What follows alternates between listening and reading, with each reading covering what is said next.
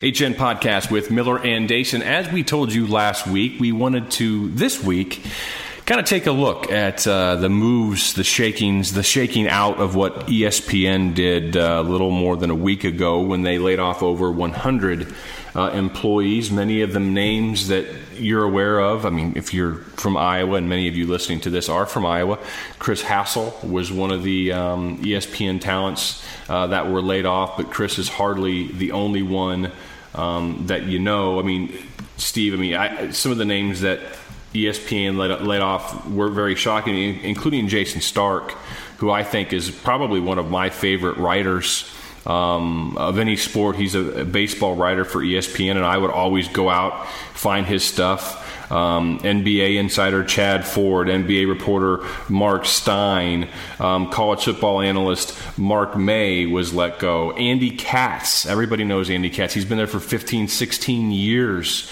as ESPN's, I think, mostly lead college basketball analyst. The list goes on and on. There's probably some names that you know off the top of your head that maybe of, Jerry Punch. We all know Jerry Punch. Ed Warder.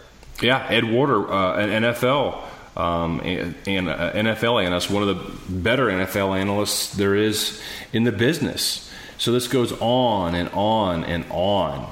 Danny Kanell was let go. Trent Dilfer, who I think pound for pound might be their best NFL analyst. But you'll notice that Kanell maybe notwithstanding, that the more serious analysts, news gatherers were sacrificed. Who were not let go were the people that do these fake debate shows. Yeah. I don't know what that is at 6 o'clock they run on ESPN. I don't know what it is. I can promise you I have no clue what it is because no idea. I'm assuming that what they put in promos are the highlights to get you to watch, which is why I've never watched. Because I don't know what that is that Jamel Hill and the other guy, Michael, who's actually a really good NFL reporter in another life. I don't know what that is they're doing. Some variety show. I don't know what that is. And you've got Max Kellerman and Screamin' A and everything else. All those guys all kept their jobs.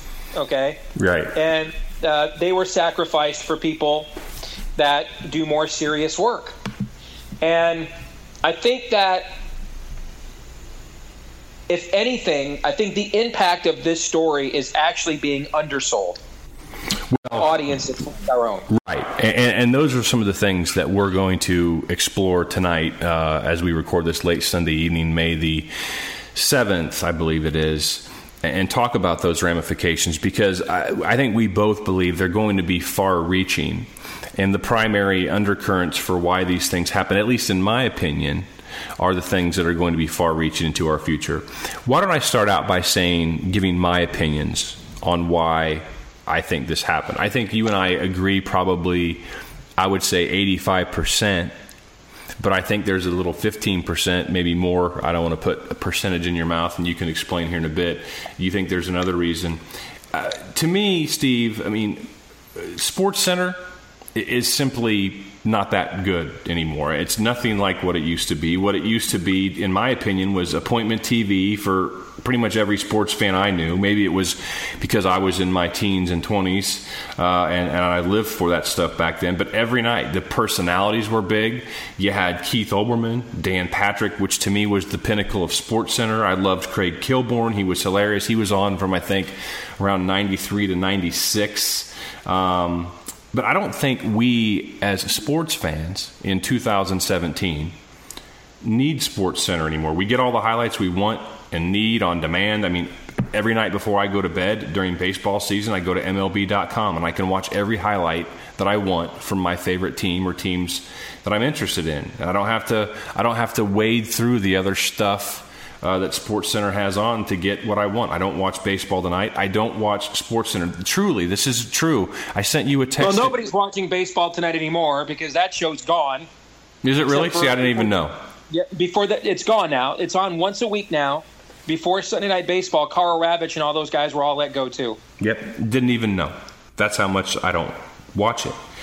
I texted you a couple of weeks ago when I was on the road, and I said, hey, SportsCenter is unwatchable, and truly the only times that I do watch it is when I am on the road and it's morning. I wake up and I'm conducting some business before I go out and travel and see people and talk to people, and I just have it on in the background, really.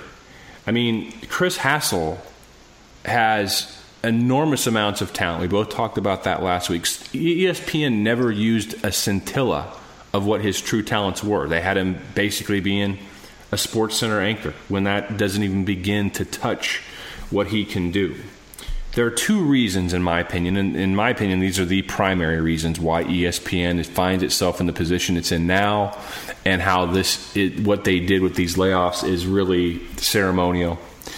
And the younger demographic, I don't know exactly what age bracket I would put on it, but people younger than you and me, but you and I are also, I don't want to say that we're technically savvy, because some people might laugh who are really technically savvy, but we know our way around the interwebs. We are, probably power Twitter users. We're familiar with such technology and the advantages of using social media to our advantage with our various brands. The younger demographic, they don't need SportsCenter. They don't need 400 channels that they only watch 20 of, so they're cutting the cord. They are getting rid of DirecTV or Dish Network or Mediacom or Cox Cable, whatever your cable company is that you're listening to. They are getting rid of that archaic business model, the cable bundle business model. They're cutting the cord. They've got their PlayStation Views, their Hulu's this, and whatever other ways that you can go and watch. They're getting the skinny bundles that various outlets are offering, and that cost much, much less than what cable TV has cost through the years. And with the pervasiveness and the growing reach of high-speed internet that will continue to grow, I think 10 years from now, radio signals and radio towers like WHO and other venerable and powerful media outlets of the past, as we see iHeartRadio is considering bankruptcy right now, their towers are going to be used to help create a Wi-Fi blanket over rural parts of the country so that more and more people can enjoy a base level of high-speed internet. And then they can get these skinny bundles, they can cut their cords, and that is, to me, reason A why ESPN is in the trouble it's in. And reason 1A is they've paid too much money for the rights to broadcast live sporting events. $1.9 billion per year for a decade for the NFL. $1.4 billion per year for 9 years for the NBA, which I find preposterous. Then again, I'm not the target demo. I maybe watch 2 regular season games a year and 5 or 6 playoff games a year because I don't really care anymore about the NBA. Major League Baseball, $700 million per year for 8 years, and that's a regional sport. That's baseball is doing fine television-wise at the local level.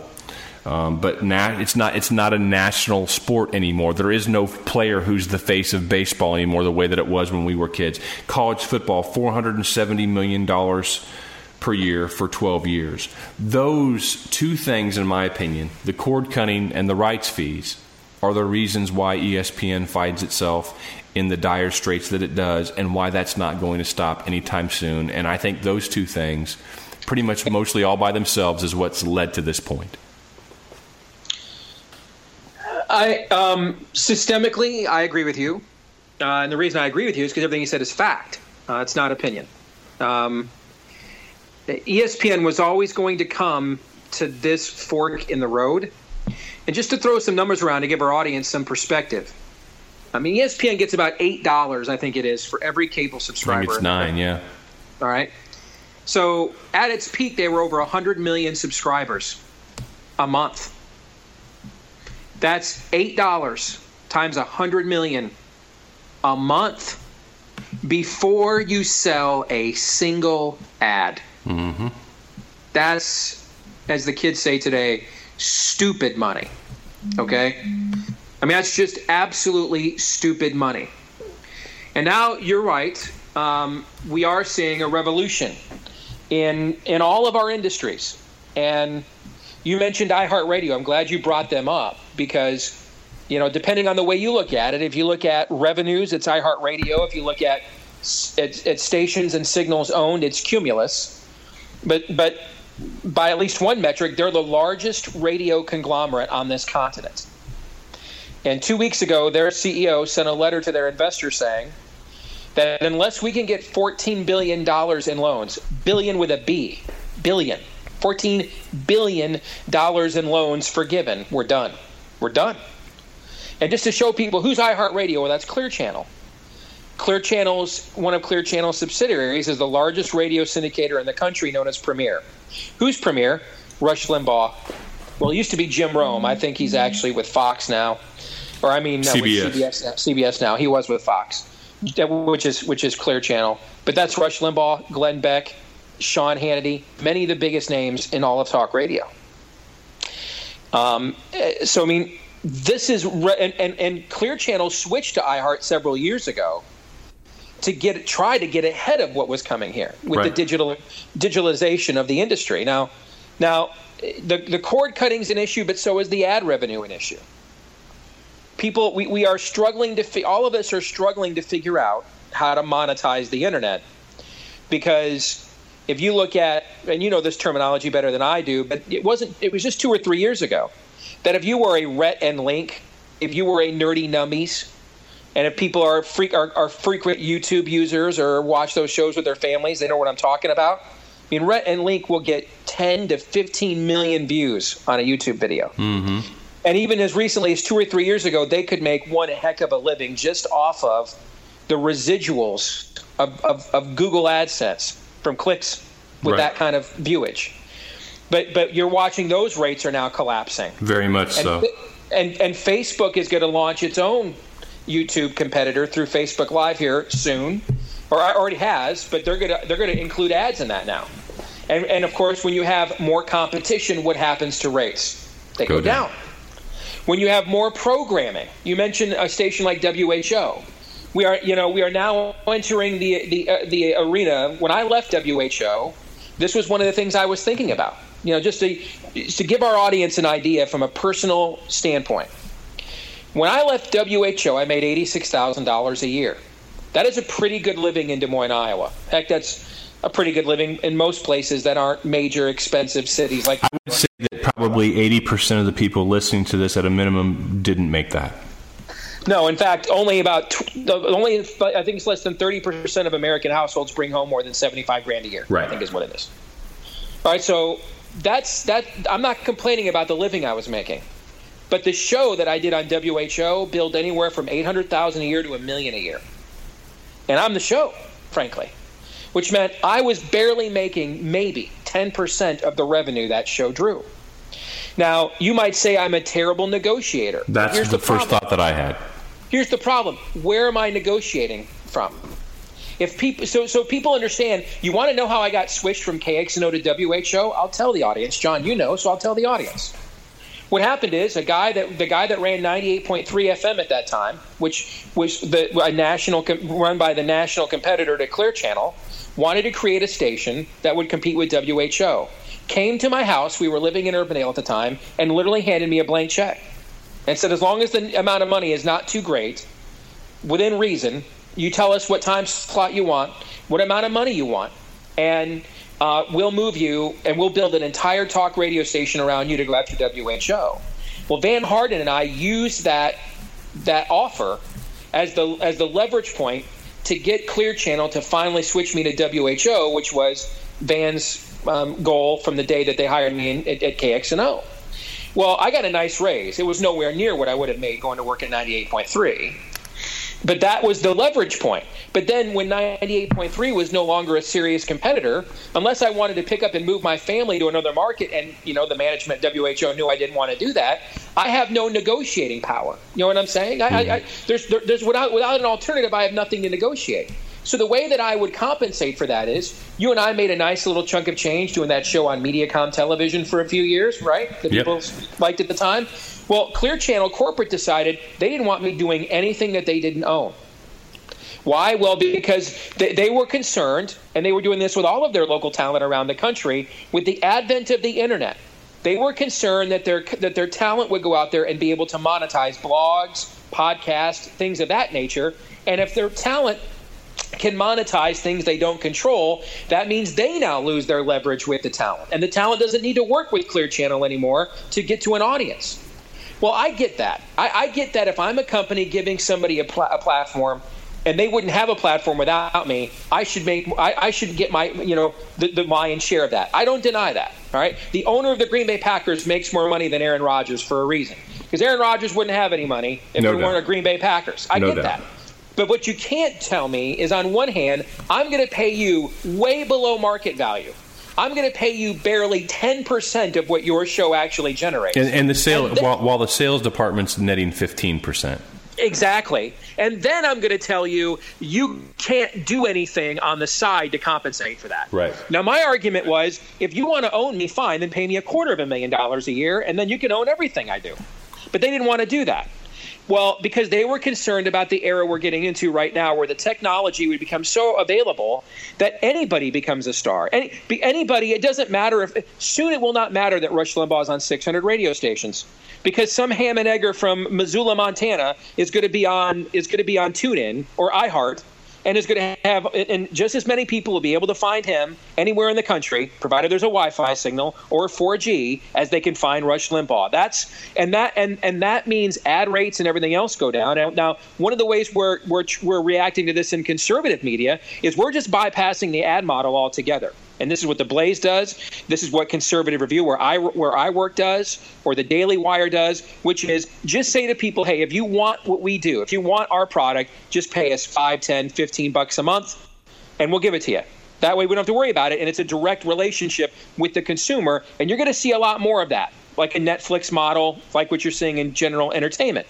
Well, this all has had huge impact as well on ESPN, and they had the most to lose. And there's no question that all the factors you just mentioned, plus some of the backstory I filled in with my own personal experience, was going to lead to a decline at ESPN. That's not a debatable point. But I really think people don't understand the impact that their increasing partisan political stance has taken. And I think it has made what was a tough situation tougher. I think it's made what were already going to be cutbacks deeper. And here's why. It's just simple supply and demand. When people are beginning to realize they can live without your product, the worst thing to do is to narrow your potential audience at that point. Now, let me give you an example. And I love it when I hear from people, this had nothing to do with it. Ignore the millions of people tweeting and putting on Facebook that it had some. They're all figments of imagination. Let me give you an example. The wife's yelling at me, "Hey, why are we paying $200 a month to DirecTV or to Cox Cable or to Pick or Time Warner? Why are we doing this? You want ESPNs? I just want to watch Lifetime and HG and Food Network. That's on Hulu for what, a month? What's the big deal? And we don't have to worry about DVRing stuff because Hulu archives everything anyway, so we can still watch it whenever we want, just a day later than live. So what's the big deal? Why are we paying all this money?" And you're sitting there one day, and you're watching the NFL draft with your kid, who's 8, 9, 10 years old, and you're having some dad-son time. And lo and behold, ESPN fast forwards. Hey, let's go live to Michael Sam's pad, so we can watch him and his boyfriend do the first ever live on television, nationally televised homosexual makeout cake smash session. And you're really looking at your son, and he's looking at you, and you both have this look like, what in the Sam Hill is this? And you know what you think in a moment like that? I'll tell you what you think, because I know. Because I got emails from dads all over the country at moments like this when they do this stuff. You know what? I was just in there thinking, the wife's on my ass anyway. Why are we paying for this? You know what? That was kind of the moment I thought to myself, you're right, honey. Why are we paying for this? Click. Don't give people reasons to say no when they already have a reason to say no. When they did this, they essentially insulted their own audience. They made a determination very clearly. They made a determination, we're going to do sports media for the 15% of counties that voted for Hillary Clinton last year. They did. And it's funny, John, how many times have I been on MSNBC the last 5 years? At least 30, 40? I was just on there Friday. I guarantee I'm the most right-wing guy that's ever been on MSNBC without getting arrested. Okay? And I will tell you this, when I go on MSNBC, half the time I know I'm going to get ambushed because they love to tell me we're going to talk about one topic and then switch it up on me on the air. But I love that crap, so I don't care. Okay? But I am more free, and I feel like my viewpoint is more represented when I'm on a panel on MS freaking NBC than when I'm sitting on an elliptical for 20 minutes watching ESPN. That's not the way this works, John. No business model can sustain this. And this is something I have a lot of experience with because for about 5 years, my name was Talk Sports Days to half of Des Moines. Okay? Why? Because it's impossible to do a sports talk show in Des Moines in June, July, and May, June, and July. Essentially from the NFL draft until the Big Ten and Big 12 media days, it's just damn near impossible to do a show unless you want to sit around and hope kids get busted for DUIs and stuff like that. So I would often talk non-sports stuff. But the one thing I never would do is politicize sports themselves. Like, it would never dawn on me. A few months ago, I was on an elliptical watching the fake debate show on ESPN. And the whole debate between Kellerman and Smith was, and I can't stand Donald Trump. You know that. I can't stand him. But on a personal level, I just think the guy is just goes out of his way to be a douchebag. Yeah, he wanted you to come run his campaign. Yeah, well, yeah, let's keep that between us. But yeah, okay. The whole debate they had on ESPN one morning was is it right that Tom Brady is friends with Donald Trump? The dude is the president of the United States. I can't imagine. And if he's as bad of a person as you think he is, then maybe somebody who's like a winner at life, like Tom Brady, being his friend might be a good idea. What kind of a topic is that? Would they have, John, you and I both know the answer to this question. Would they have had the debate the other way? Is it right for so-and-so, pick an athlete, to be chummy with Barack Obama? Is that right? Would they have done that? Of course not. No. And that's the problem you create. You are now, it's not just that you are bringing non-sports issues. You are, after all, the Entertainment and Sports Programming Network. That's what ESPN stands for. But you are politicizing the sports. I would have never thought to myself, I can't believe Kirk Ferentz voted for Tom Vilsack. And Vilsack did this, blank. I never did that show. Never would have thought about it because you don't crap where you live. You don't do that. And that's what ESPN did. And they did it at the worst possible time. Now, do I think this is why they are in decline?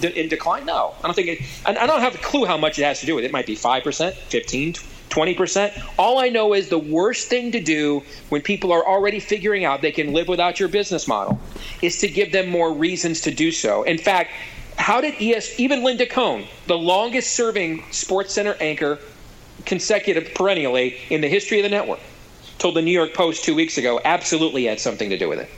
And that's the worst thing to do when you don't have a captive audience is give people reason to go other places. And how did ESPN respond the very next day after all these layoffs? They responded by launching feminist, I'm not making this up, 3 poetries on feminism, including one of them from a freaking cop killer who fled to Cuba for extradition, to avoid extradition, which when that came out, they eventually had to take her poem down. Now, John, I don't know, I don't know all 321 million people in the United States of America. But I would venture to guess, in fact, I'm going to put good money on this one.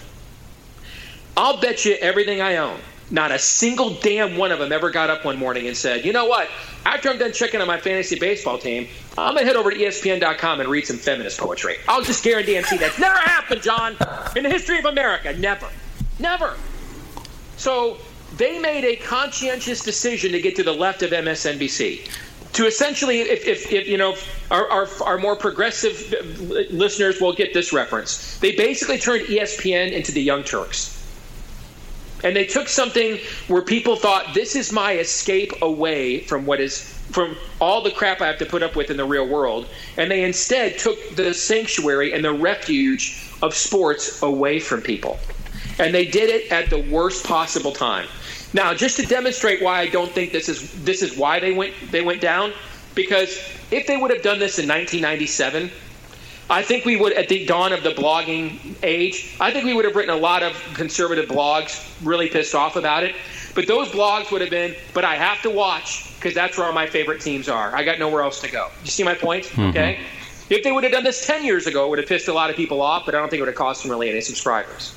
But the fact they chose to do this now, when their business model is imploding, and I saw that, and I had a BuzzFeed reporter call me because he was doing a big feature on this 2 weeks ago, or last week, and he actually called me to have me respond directly to the president of ESPN's refuting that politics had anything to do with this. And he said, well, partisan politics is why we're going down, then why doesn't it hurt Fox? And I laughed out loud when the BuzzFeed reporter said this to me. Again, I can't stand Fox News. It's freaking Russia Today for Trump. I don't know. It's not. I don't know what it is. It's just a mouthpiece for Trump, and it just tarnishes my conservatism as far as I'm concerned. So I don't watch that crap either. But I said to the BuzzFeed reporter, Fox's brand is politics. People watch it for this. Right. ESPN's brand is not this. This is not why people watch it. They're going against their own brand. That's a dumb comparison. And the fact the head of ESPN wants to play himself off of Fox only reinforces how hyper-partisan progressive they have become. That's their default, to say, well, Fox gets away with it. You're not competing with Fox, dumbass. You're ESPN. You're doing sports. That's the point. The fact you think Fox is your competitor is confirmation of this problem, actually. And so 10 years ago, if they had done this, 20 years ago, if they had done this, they would have pissed off a lot of the same people. But those same people would have been like, I got to watch my teams. There's no Big Ten network to catch the games. There's no alternatives. I can't cord cut. I can't do any of this stuff. But now that you're going to do this to me when I can, you just gave me another reason to say, and the horse you rode in on. So I definitely think it is a factor. It is not the cause, but it's a little bit like when you have a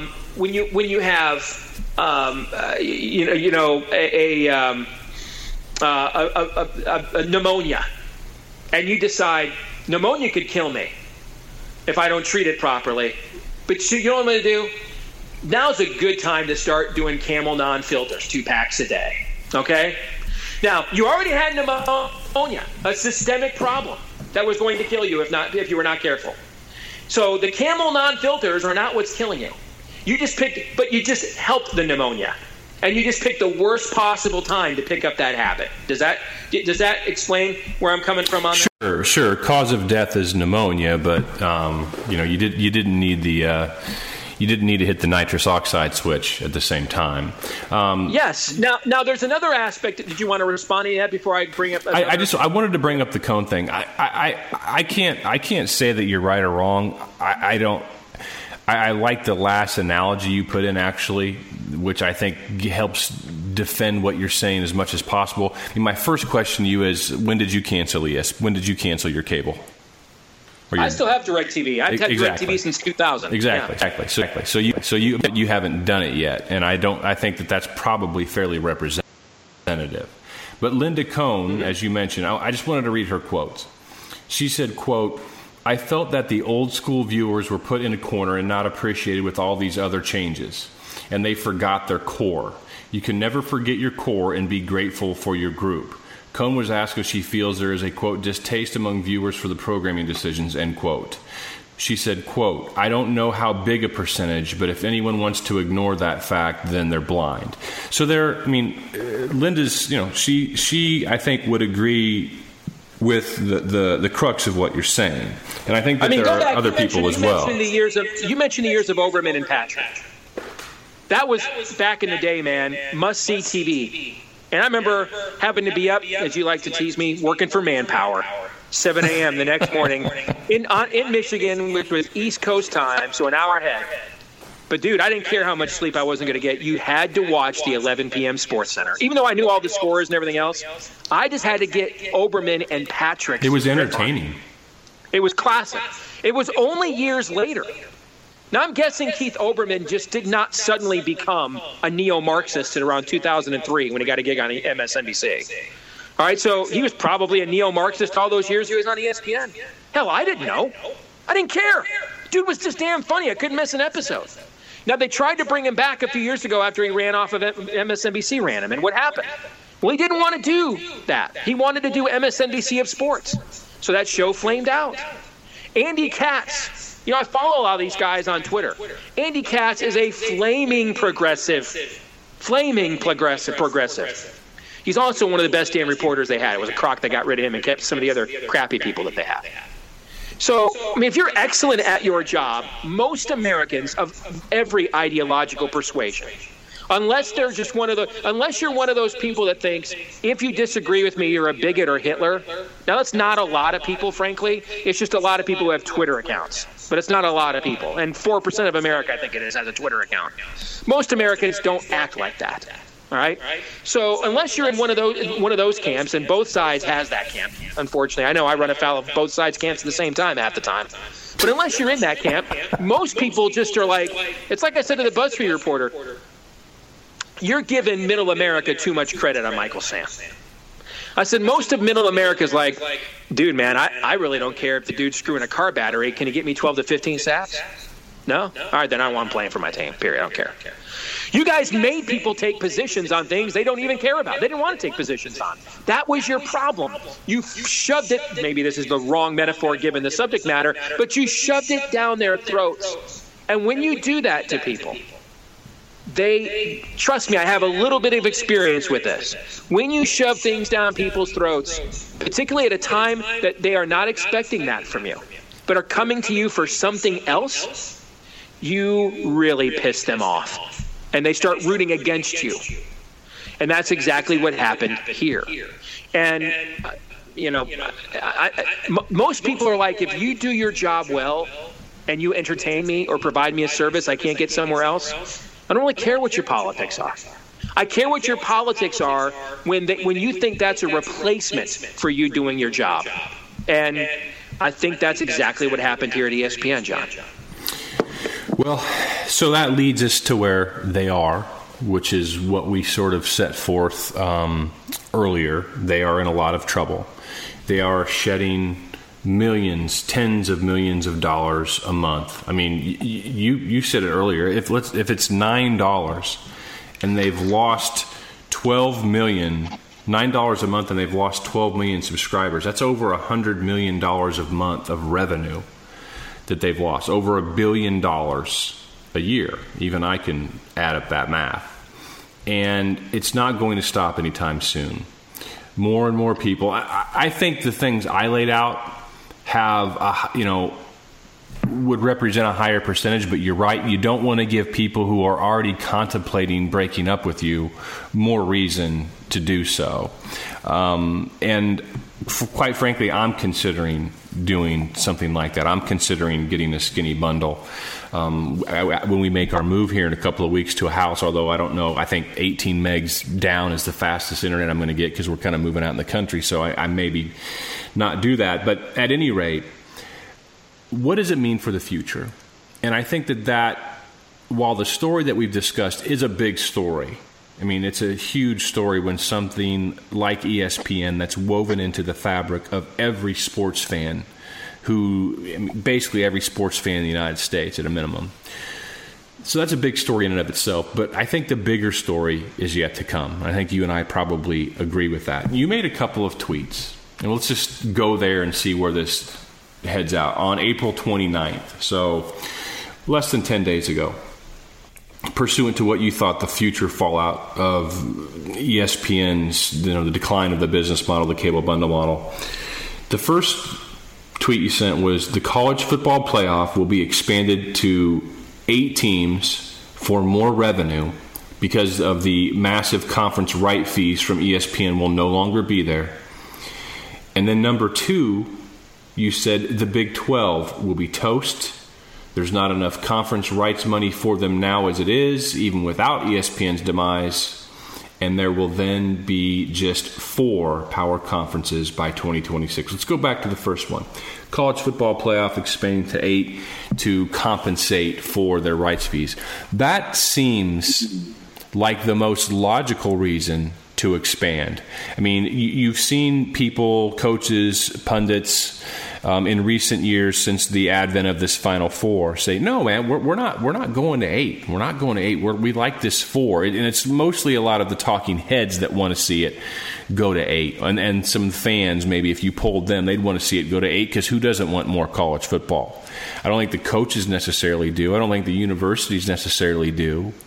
But I think that what you lay out, because of this loss of revenue, that right there is the most compelling reason that it likely will go to 8.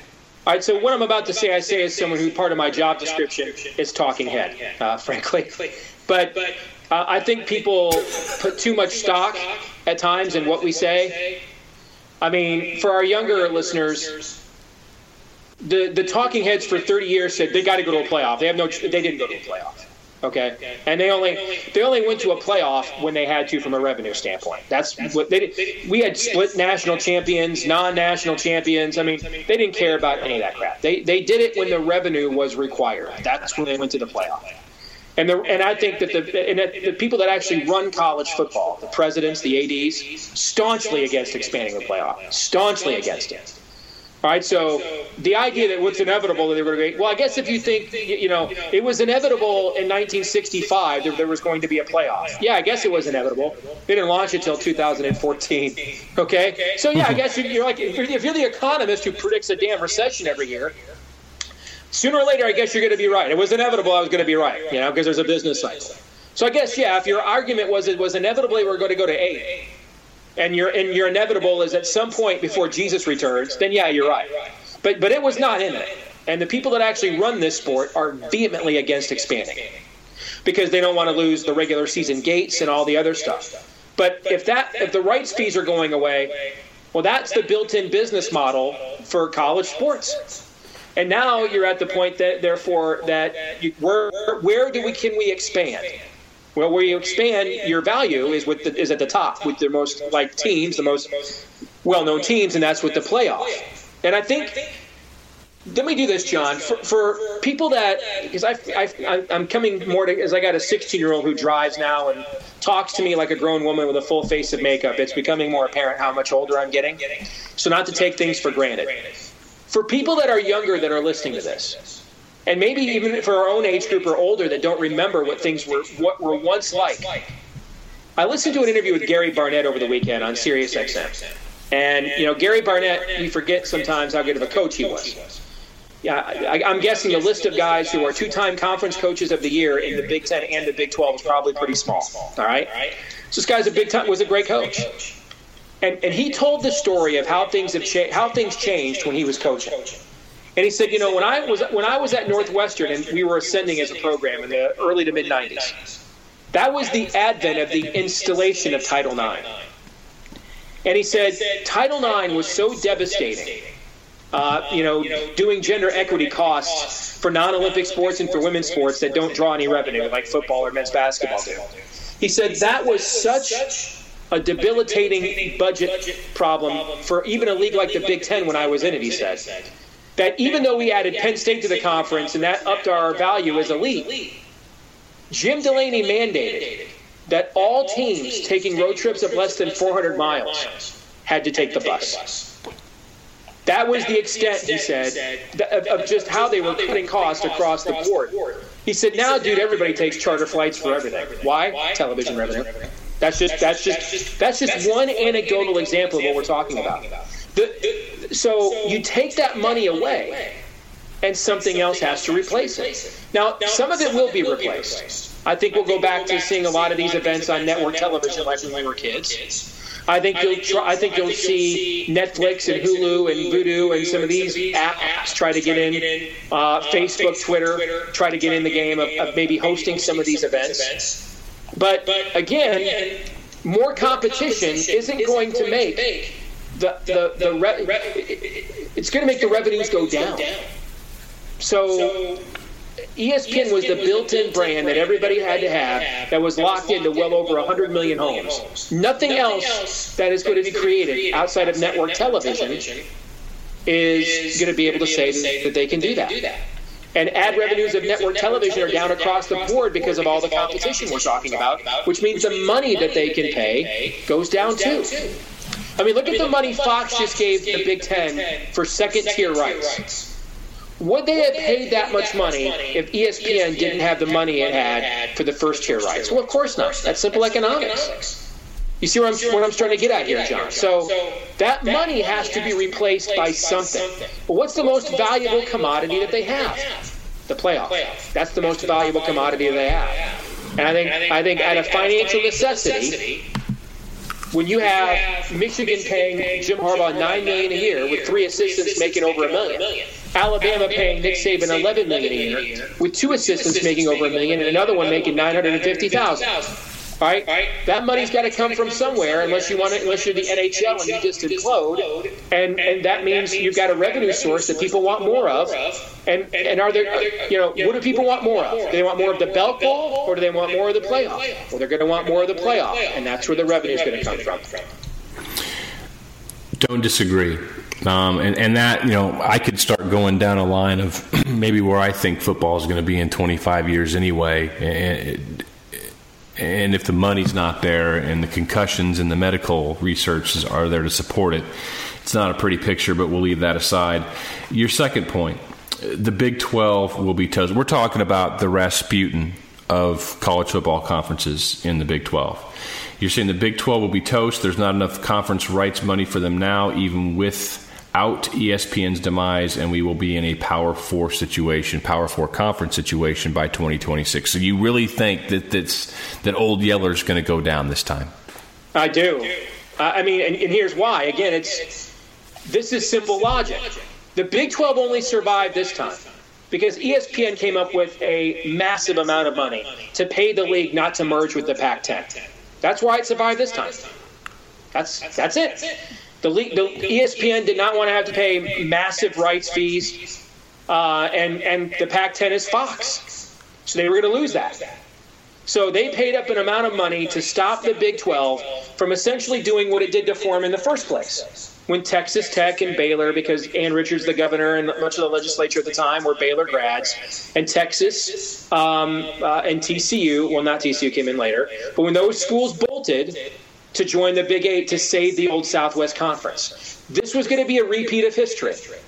Several of these schools, I think it was Texas Tech, Texas, Oklahoma State.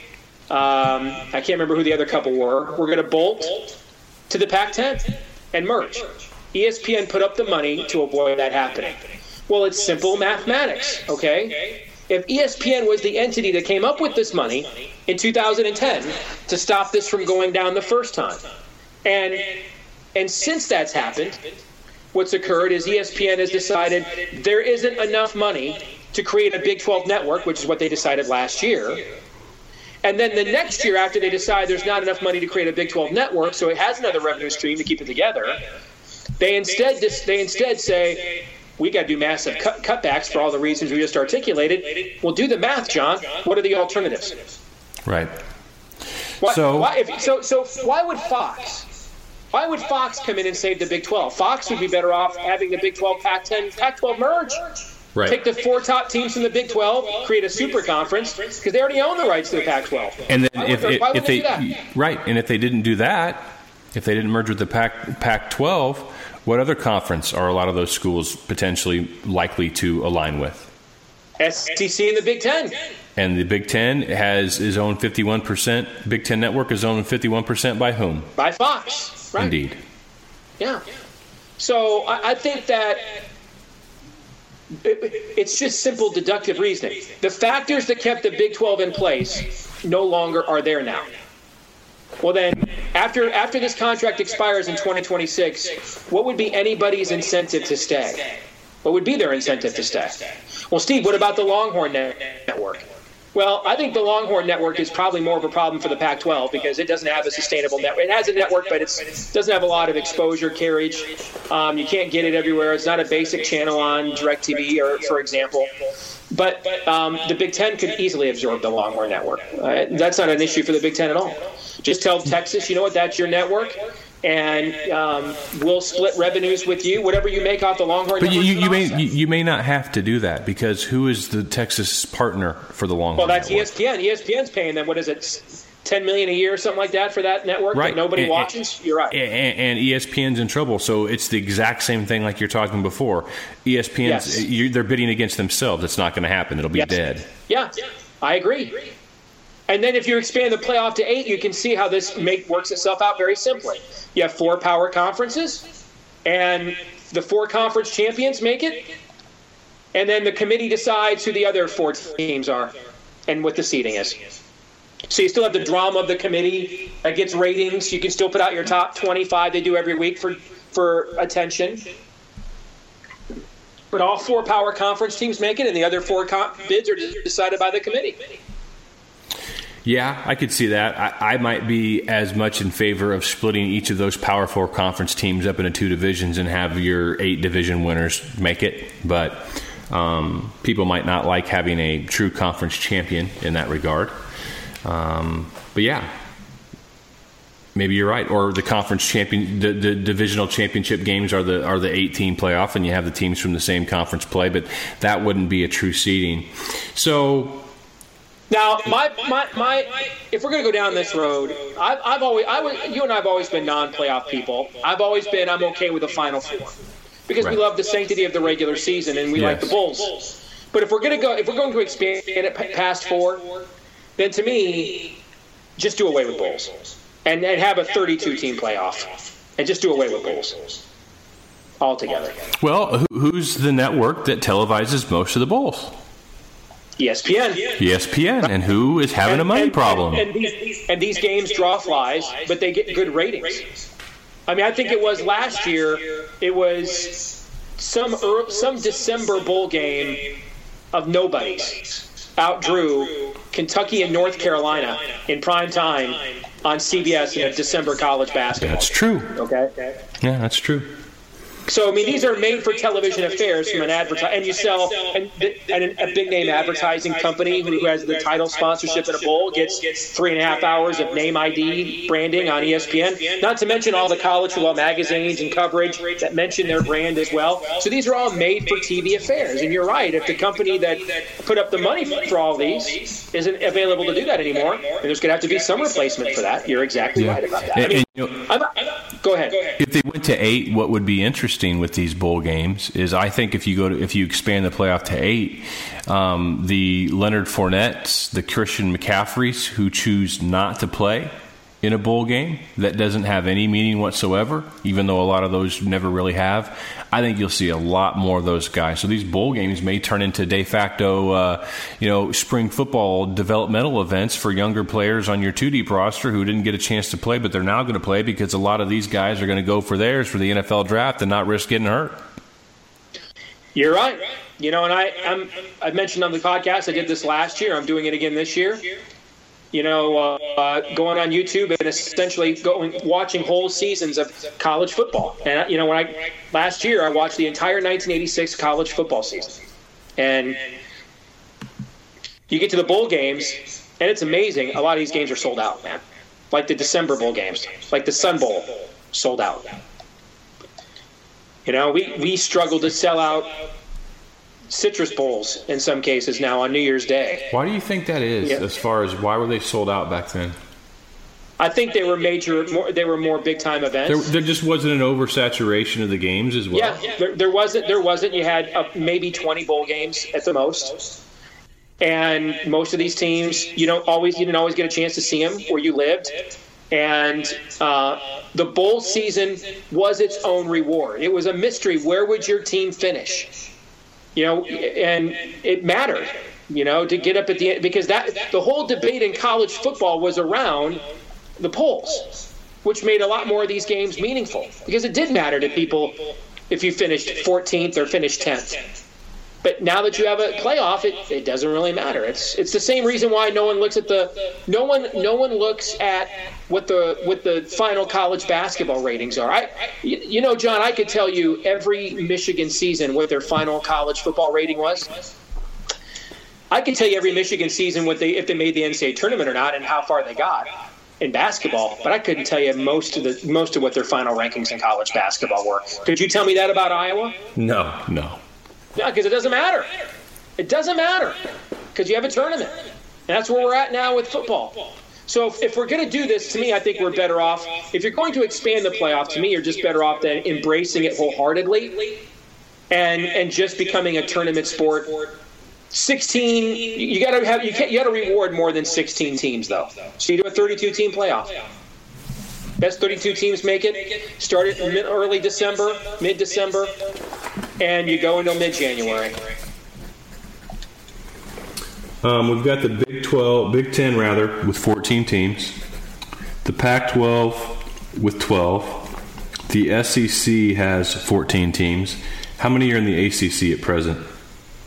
There's 14 teams in the ACC. Okay, does that not count Notre Dame, right? That does not count Notre Dame as a football member, right? Okay, so if you have 4 major conferences, you're probably looking at 16 for each, correct? I agree. Yeah. Yep. So that's 16, 32. That's 64 teams. So we'd need 2 here, 2 there, 4 there, and 2 there, 6. That means 10 teams.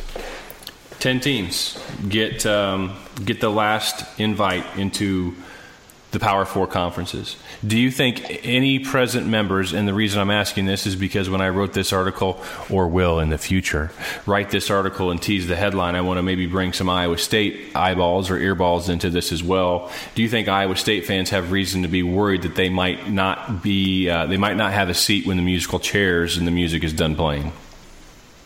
Well, I go back to what happened in 2010. And what was it? Iowa State, Kansas State, and there was one other school. Was it TCU? Well, 2010 it would have been Missouri.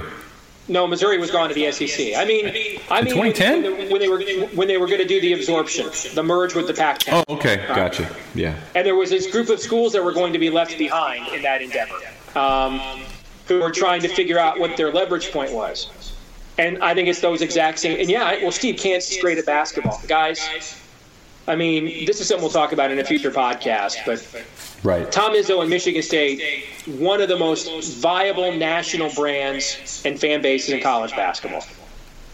They can't hold Mark D'Antonio and Michigan State football's jockstrap in terms of revenue. Okay? Yeah. Indiana football makes as much as Indiana basketball.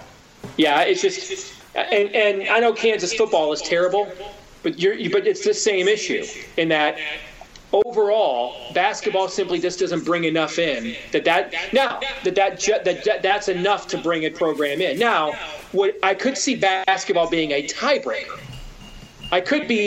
You look at academically, Iowa State is considered a better school than Texas Tech.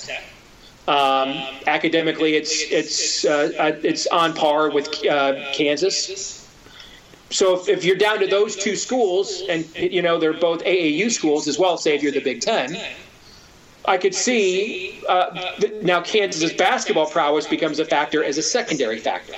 Right. Meaning, if that's your tiebreaker, but that alone doesn't save you because this is all about football.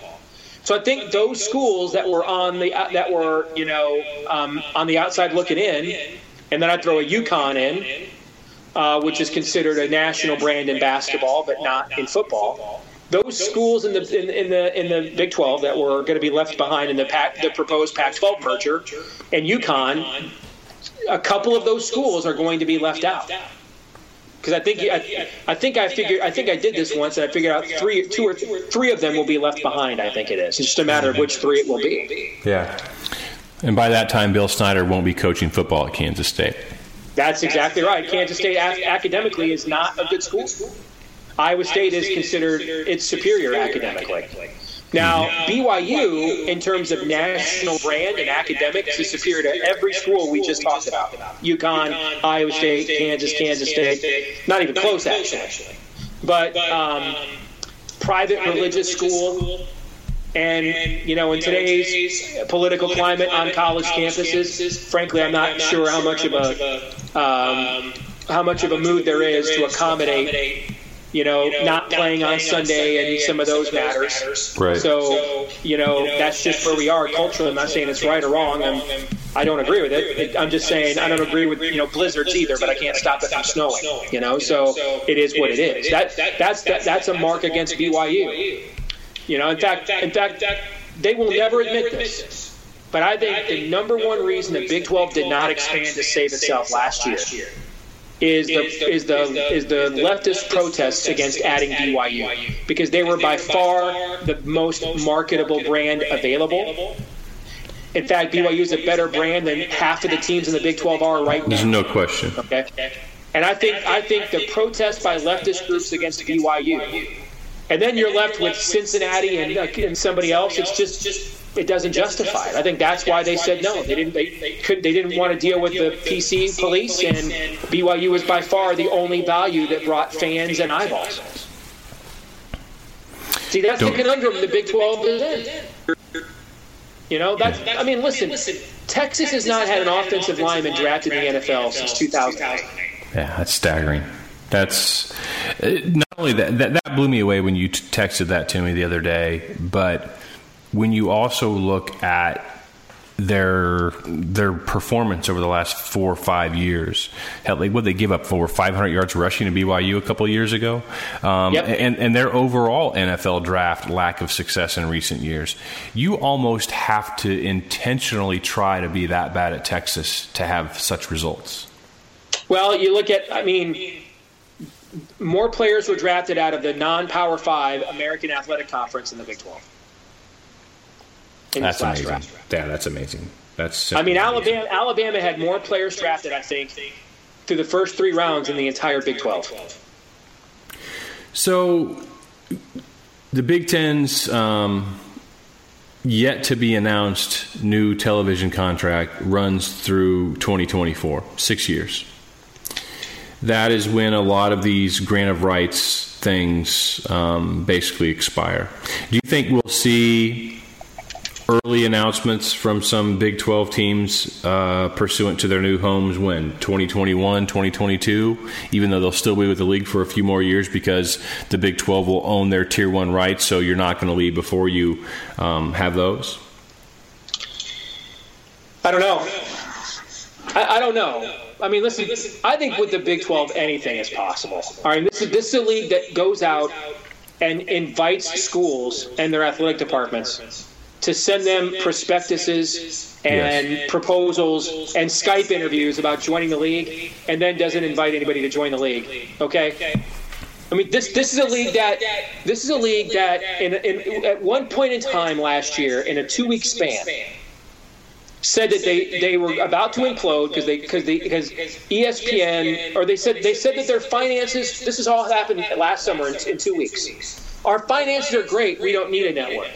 And then ESPN announces the ACC network. Well, if we don't get a network, we're going to implode. And so that's why we need to expand. We're not going to expand, and we don't need a network, and now we're making 30-some-odd million more per team. That all happened in 2 weeks, okay? That tells me your business model probably is on shaky ground. Okay, so I think anything is possible. I do. And I think that the amount... What's really killing, I mean, John, the top 10 players in Texas this year in high school, 9 of them left the state or signed with Texas A&M, who's in the SEC. The only one that signed with a Big 12 school signed with TCU, a wide receiver. So that's amazing. Yeah, well, I think I don't think it's a coincidence this has all happened with A&M going to the SEC as well. Because we talked about this back in the day on KXNO. The whole SEC can now go in and recruit Texas. I mean, they could before. But now you're not a foreigner. Now you're part of the conference. Now, hey, our games are on statewide anytime we want. You know? So they're locked in. And if Oklahoma loses to Ohio State September 18th, what are the odds they get in the playoff? No matter how they dominate the Big 12, and let's say they do. Do they get in the playoff? Do you think? I don't think so. Do you? No. I don't think so. I mean, let's give a scenario. Okay. Last spot in the playoff. 11-1, 12-1 Oklahoma wins a Big 12 championship. And what kind of a league has a conference championship game without divisions? By the way, who the hell does that? That makes no sense at all. Okay.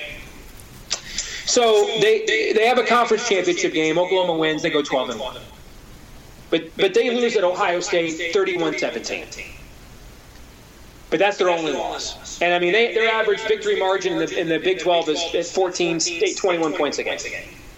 And they're 12-1, and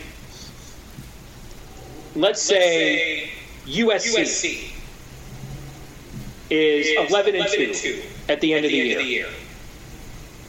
Played it, and they won the Pac-12. Who's getting in the playoff? I would think there'd be a lot of support for USC over Oklahoma. I agree. I completely agree with that. Yeah. I mean, a game that's likely going to decide whether. Well, Steve, Oklahoma got in the playoff the first year. You know how they got in the playoff the first year? What non-conference game did they win on the road first year? At Tennessee. Remember that? That was a big win for them. Mm-hmm. They don't win that game. You think Oklahoma's in the playoff? Nope. No, they're not. That's why they were in the conversation last year. They played 2 non-conference games that mattered. They got killed in both of them. Houston and Ohio State. When your conference's ability to make the playoff hinges on a game that's not even in your conference, your conference is freaking toast. That right there might be the best line of the night because it's so true. And I think when something like that happens over the course of the next 4 to 5 years, which the chances of that happening are pretty decent, could happen this coming season.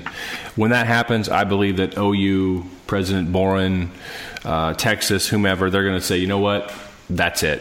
Let's start figuring out where we're going when this is all over.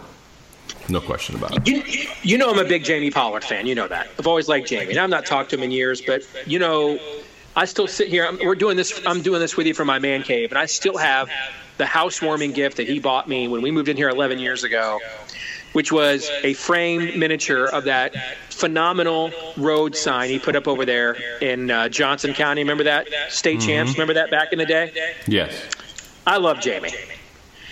So what I'm about to say isn't a criticism; it's an encouragement.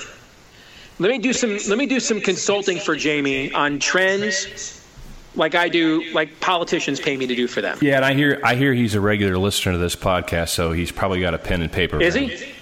No. Are you serious? I'm being totally facetious. Okay. If he were, then he's more thin-skinned than I thought. Well, here's what I would tell him to do. Stop investing in your football program. Pour all of your resources that this league is providing you right now in the next 5 years into your men's basketball program. And that's where you have a foothold. That's where you have a national brand, a national identity. That's where you can win championships. Now, why do I say that? Because, Steve, you just told us basketball is nothing from a revenue standpoint compared to football. Correct. Doesn't matter in the Big 12. But here's the thing. Most men and most causes fail because they make the mistake of trying to compensate for their weaknesses instead of accentuating their positives. All right? So the reality is, just as basketball for Kansas isn't the reason you're going to put them in the realignment to come, but could very well be the reason that if you're looking for, I can't make up my mind between Kansas and Kansas State and Texas Tech and Iowa State, but you know what? Kansas gives me a value added. Those schools don't. Bam, basketball. They're in. Not to mention, you know what? If we're going to do these super conferences, someone's got to be the bottom feeder that gets their ass kicked, right? So we got to have some wins on the schedule. So they can beef us up in basketball, and they can be our tackling dummy every October. If I were running Iowa State, I love Iowa State, you know that. I love the Cyclones, okay? But if you're in a league, if you're Iowa State and you haven't won a conference title since 1912, and your on-campus stadium, what is it? Has the fourth largest capacity in the league. That league's probably not going to make it, guys. Okay, and I'd say the same thing for Iowa. I mean, given Iowa's population base, they got far more tradition than Iowa State does. But given Iowa's population base, if Iowa were in a power conference with its population base, with the fourth largest capacity stadium, probably not going to make it. Get out of that. That league doesn't have a future. Right. And now you're talking Iowa State has the same demographics as Iowa, but less tradition. So here's what I would do at Iowa State. Stop doing bells and whistles for football. Your football brand is what it is. Now, I think Matt Campbell's doing a decent job rebuilding things from what I saw last year. And the recruiting seems to be getting better. I think there's an outside chance they could get to 6 wins this year, I think. But that's your ceiling, probably, because you're in a league that won't go back to divisions. You have to play a round robin. Systemically, the odds you're going to be a 7-9 win team consistently just really aren't there, probably, under this format. And the more you continue to invest in a football program that underperforms from a W&L standpoint, that's overcompensating for your weaknesses.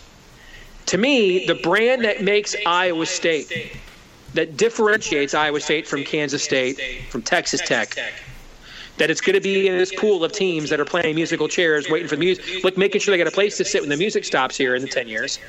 They need value added. What's Iowa State's value added? Kansas has one because it's a national elite men's basketball program. Iowa State isn't Kansas, but it's probably the second best basketball program in the Big 12 last 4 or 5 years. I'd pour my resources into that. I have tremendous fan support, one of the best buildings in America. I'd make it a state-of-the-art Taj Mahal, practice facilities, and the like. I would make that my goal the next 5 years because I need a value added to sell people on. And the reality is if Matt Campbell does a really good job here and breaks through, he probably won't be the football coach here for when the next game of musical chairs begins. And the guy that rebuilt your brand is gone. You need something that is consistent. If you look at Iowa State, not many schools can say this. In the last 30 years, Johnny Orr, Tim Floyd, Larry Eustace, Wayne Morgan, Fred Hoiberg, and now Steve Prohm. That's 6 coaches have taken him to NCAA tournaments in the last 30 years. Not a lot of Power 5 schools can say that. That means you have systemic levels of success. That means you have a program that has systemic success ability. That's your tiebreaker if you're Iowa State. That's your value added. Because at Iowa State, to me, my number one goal, if I were Jamie Pollard, I'd get up every morning and ask myself, how do I make sure we have a chair to sit in when the music stops? That's all I care about. All right? And to me, getting Iowa State back to where it's consistently competing for the Independence Bowl, which would be great, and I went to those games with Mac back in the day. To me, that's not the value added that gets you over the top, though. It just isn't. You're going to need something else, another enhancement. So what's the best possible value added for the Cyclones, John? It's basketball. I would be investing those because if I get into the Power 4, then I'll have the resources I need then to go back and reinvest in football from there. But I've got to have my golden ticket get punched to get in there. And I just think having a maybe best case scenario 6 and 7 win football team might do it. I don't know. But to me, that's no different than Texas Tech. That's no different than Kansas State. That's no different than anybody else. What is it that I can do that no one else can do? Well, those schools have proven they can't be a consistent top 20 college basketball team. Iowa State's won 3 of the last 4 Big 12 tournaments. The list of schools in college basketball that have won 3 of the last 4 Power Conference tournaments is a really small one. I don't know. They might be the only name on it, as far as I know. I don't know. That's what I would be worried. I would be accentuating my strengths, okay? Not worrying about compensating for my weaknesses. Not a bad strategy. Still, you have it, Iowa State fans, threw you a bone as well. This might be our longest podcast we've ever done, but some pretty important things, I think, for the future of things that we all really enjoy. We'll see how much of this comes to fruition. Back at it again next week. For Steve, I'm John. We will talk to you then.